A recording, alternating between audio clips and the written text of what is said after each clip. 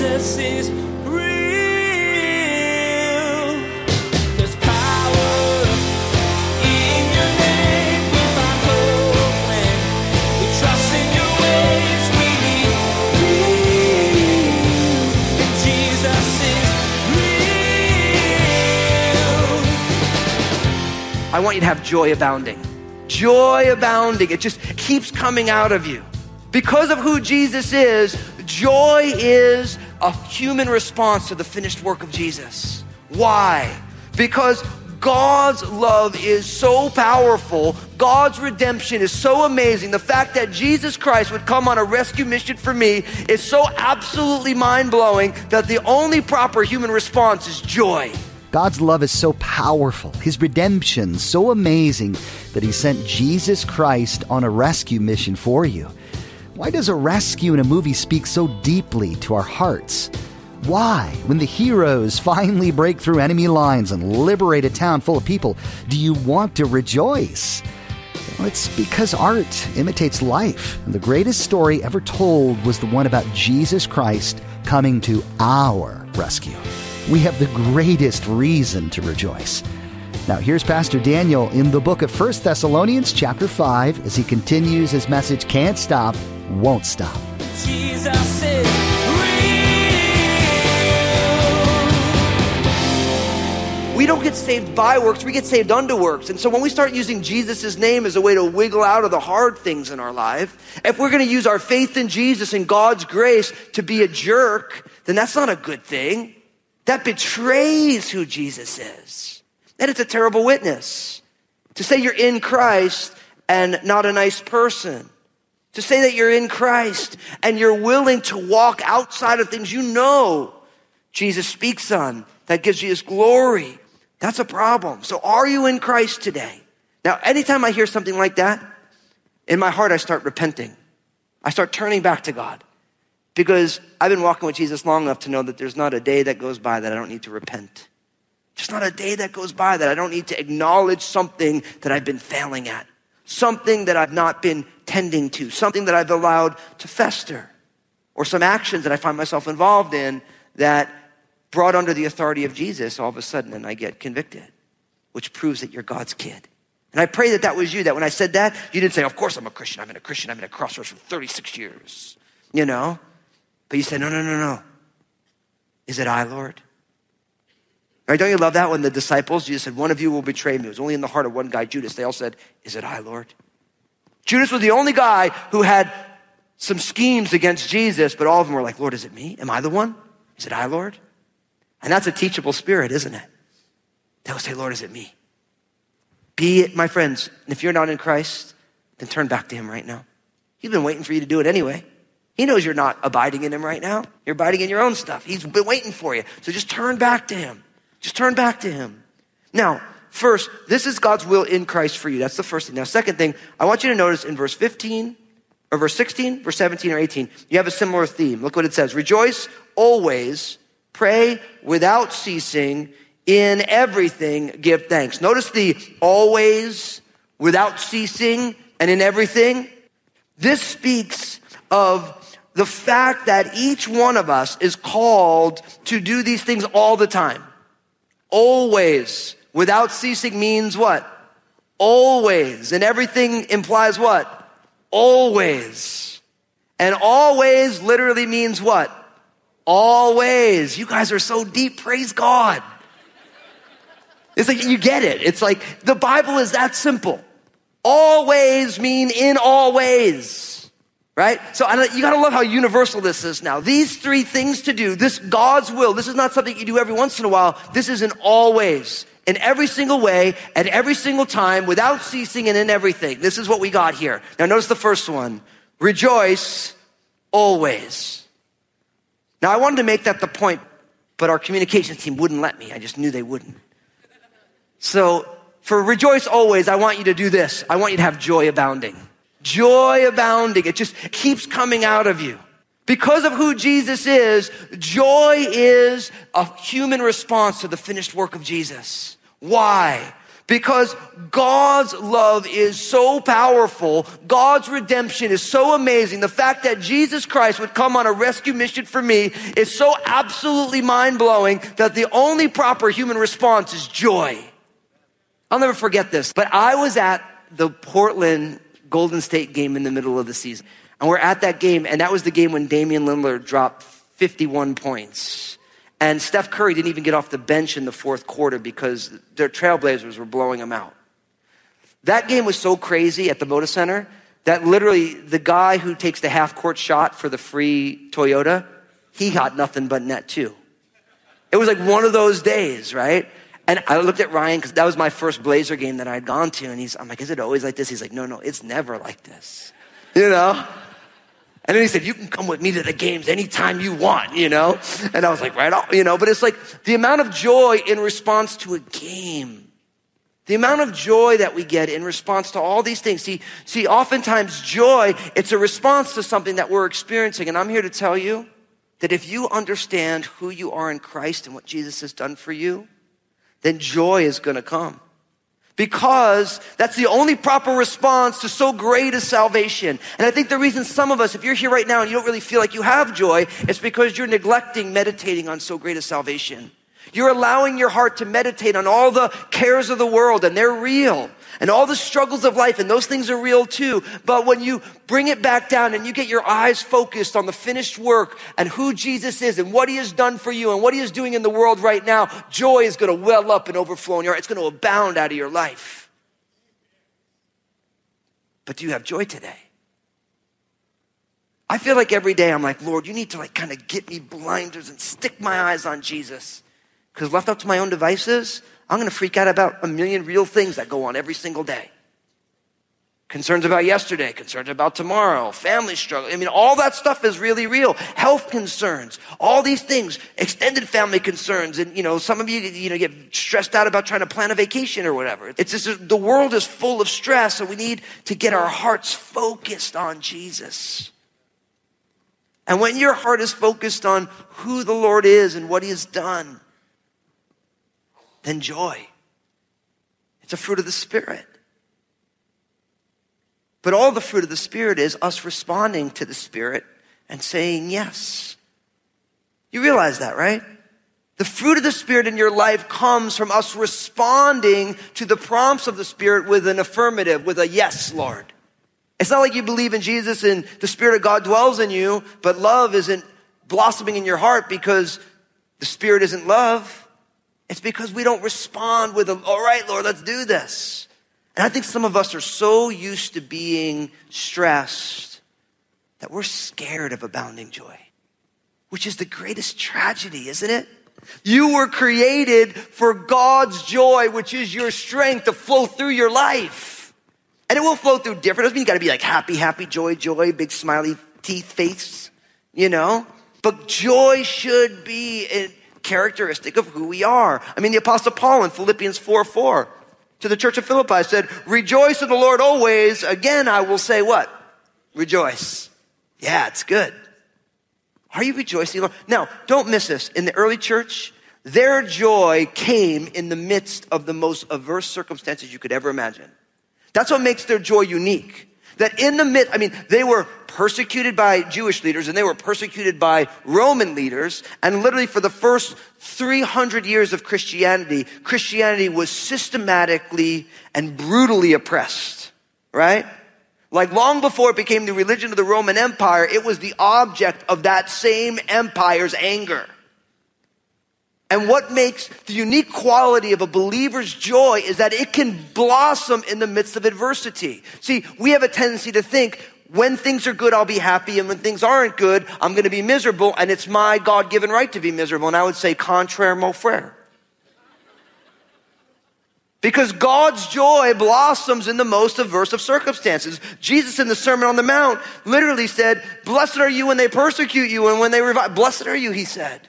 Rejoice and be exceedingly glad, he said, for great is your reward in heaven. We never would think that way because we don't think with the mind of Christ. I'm here to tell you, my friends, Jesus' work at the cross is finished. And no matter what mess is going on, there is joy in his presence. Don't get me wrong, I get that it's hard to find it sometimes. I get that it's hard to uncover it, but if we were to say, Lord, I know that there is joy in your presence because the work is finished, will you cultivate joy in me? I believe the Lord will do an amazing work in you today. An amazing work in you today. So we want this joy abounding. We want to rejoice always. Now look at the next one, verse 17. Pray without ceasing. Pray without ceasing. I'm going to call this always connected. Because prayer is the word that we use for the conversation that God has initiated with us in Christ. And you know that when you're conversing with someone, there's a connection there, right? See, prayer is the umbilical cord that we get to have in our relationship with God.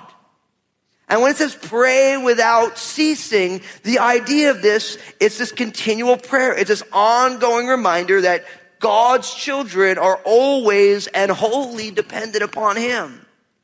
I just had this, it was just so beautiful. So our little Annabelle's been sick. I don't know if you guys got sick, kids. We definitely got sick Fuscos at my house, right? And little Annabelle, she's been mushy. That's what we call them when she's sick. She's a little mushy. You know what I mean? She just sits on your lap. She's not crazy, which is a beautiful thing, but she's sick, so you feel bad, you know? But then she started to feel better, and guess what? Annabelle, she'll talk your ear off. Now, you have no clue what she's saying because she's not there yet. Like, she's not enunciating words, but we get some stuff, you know? But she'll talk your ear off. And as a parent, I just love that. And I just take videos of it. I'm going to show it on their wedding day anyway for fun, but that's just me, you know? It's like I got all the dirt. I got catalogs of dirt for my kids. It's so fun, you know? But I love it when my kids talk to me. I think it's the coolest thing. And Annabelle with her little jabber, or blah, you know, I don't even have a clue what she's saying, but she's cute, you know, and it's great. And that's what God wants for us.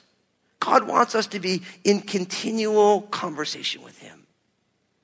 Now, I think that this is super important because continual prayer is not the same thing as always being in a perpetual quiet time. You know what I mean? Like, there's something to be said for your prayer closet.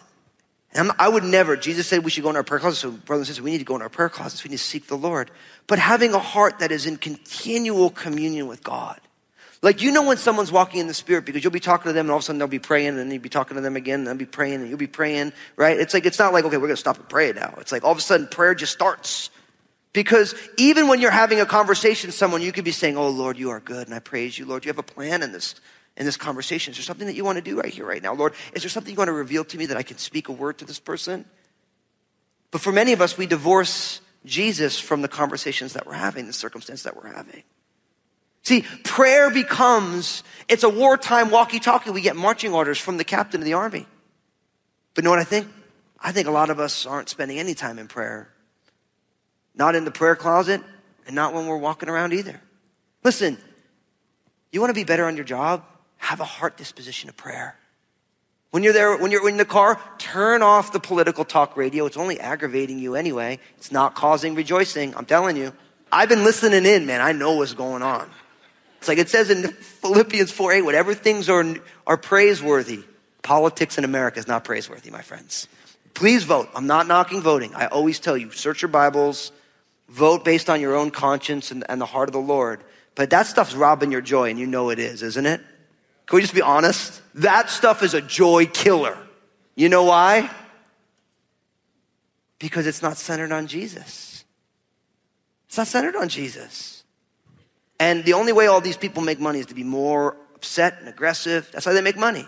The more absurd it is, the more people click on it. It's called clickbait on the internet.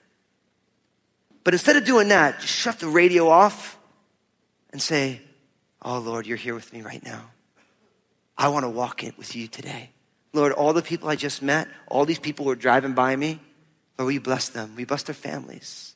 Lord, what are you doing in me? Lord, what do you want to do for my husband and my spouse? What are you doing in the life of my kids? Lord, what ministry do you have for me? Lord, you want to tell me something, Lord? Because, you know, sometimes we forget that God wants to say some stuff too, you know. But we want to walk through life with this connection that always is happening. And it's something that I believe we need to cultivate intentionally on our end. Because you know what the beauty is? God is always there to talk with us. God is always with us. It's never like you have to wake God up to get him to hear your prayers. He's always there. Whenever we turn our hearts to God, is he ever not there? He's always there. So with the knobs on our side of the wall, we want to cultivate this lifestyle of conversation with God, sometimes verbally with our mouth, sometimes just as our heart is praising him. The song that is behind all the conversations that you're having. Oh, my friends, this is what God wants for us. This is God's will, that we would always be connected to his heart, that we would always know his mind, that we would never step out in the flesh, but that we would hear God's still small voice saying, oh, no. Breathe. Don't do it. Don't do it. In the armor of God in Ephesians chapter 6, listen to verse 18. The Apostle Paul says this, praying always with all prayer and supplication in the Spirit, being watchful to this end with all perseverance and supplication for all the saints. Wow. Do you realize he says that he wants us to be praying always with all prayer and supplication in the Spirit? Being watchful to this end with all perseverance and supplication for all the saints. That means that God wants us to be praying for I don't know, how many Christians are there on the earth today? A couple billion? That'll keep you busy, right? But that's who we're supposed to be. How's your prayer life, my friends? Are you breaking away into the prayer closet? Are you allowing the Spirit of God to cultivate a continual, like your heartbeat, right? It beats in rhythm and it beats consistently. Are you allowing God to cultivate that in your heart? See, people always say, I don't believe that Jesus is real. And I always say, well, listen, you'll find out if you could slow your heart down enough.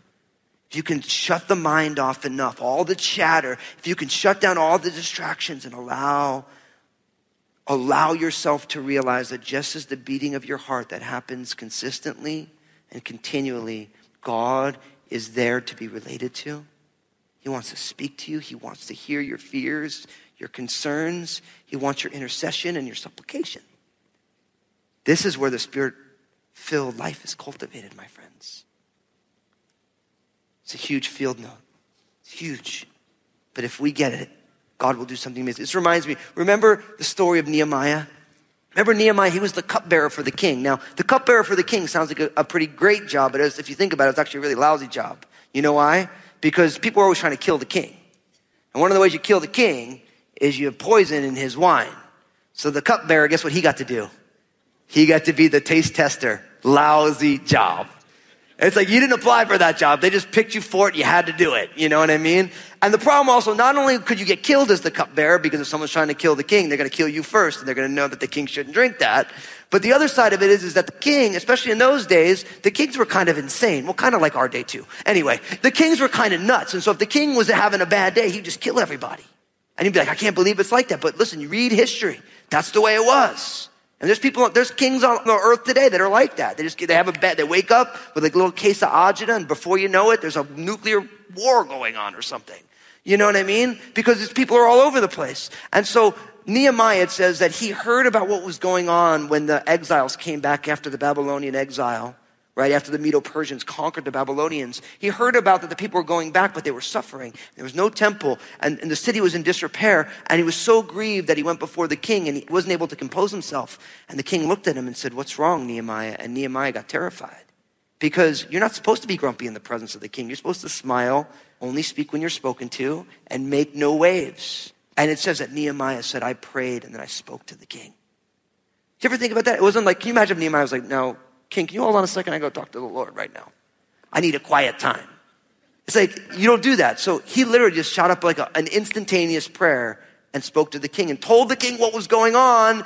And the king ended up becoming a great ambassador for the children of Israel to go back to the land and rebuild everything. But because Nehemiah was instant in prayer, he did what he would never have done, left up to his own devices, but God used it to bless the people of God.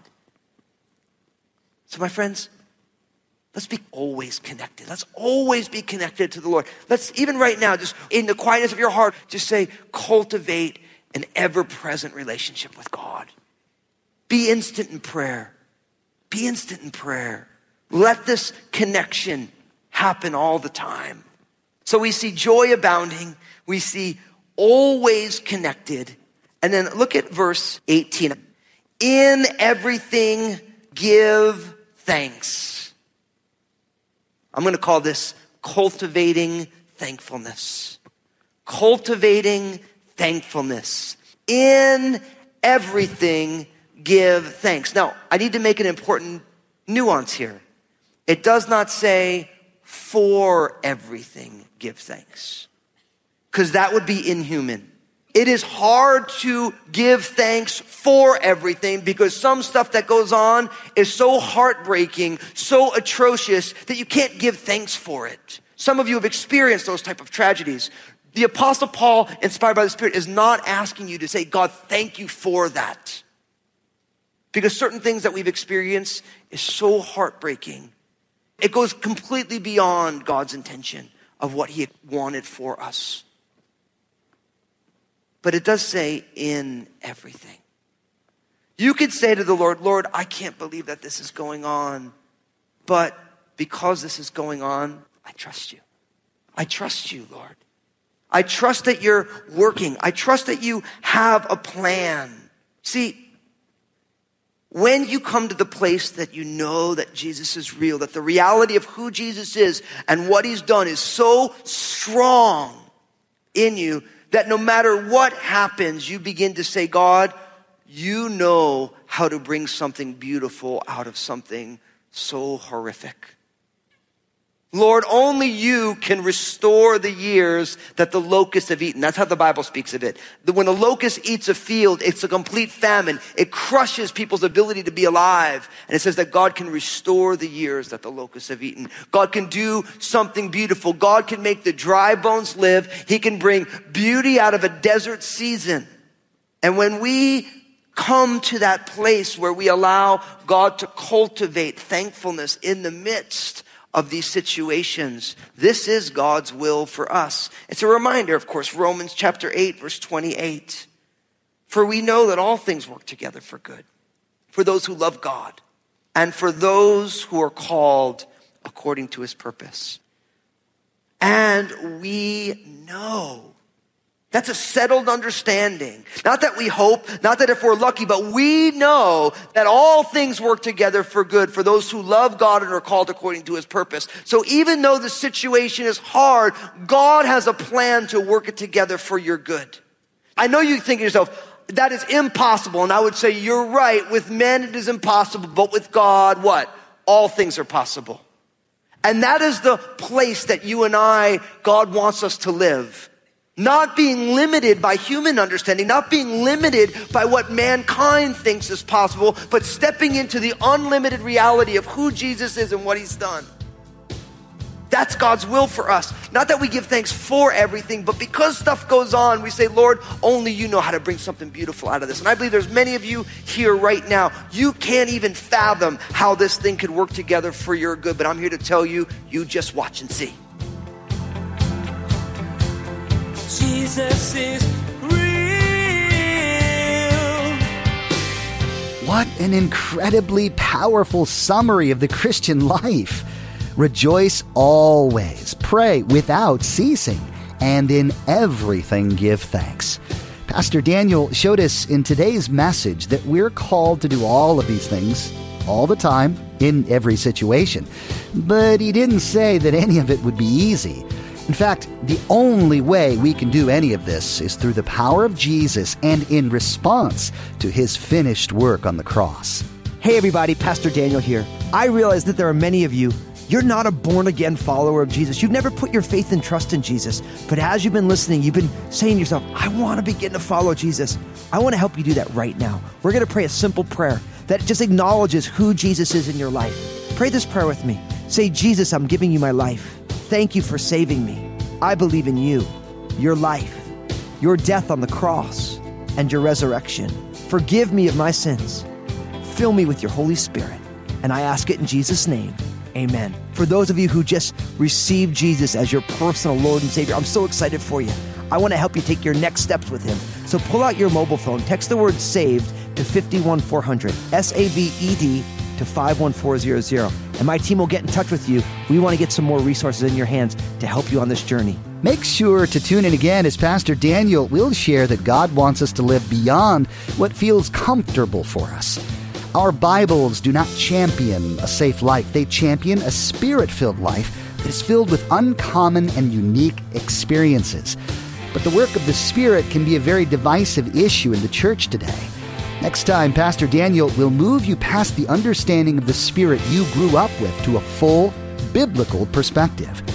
There's more to come from Pastor Daniel's series called Field Notes. Please glance at the clock right now. Make plans to join us again for another edition of Jesus is Real Radio.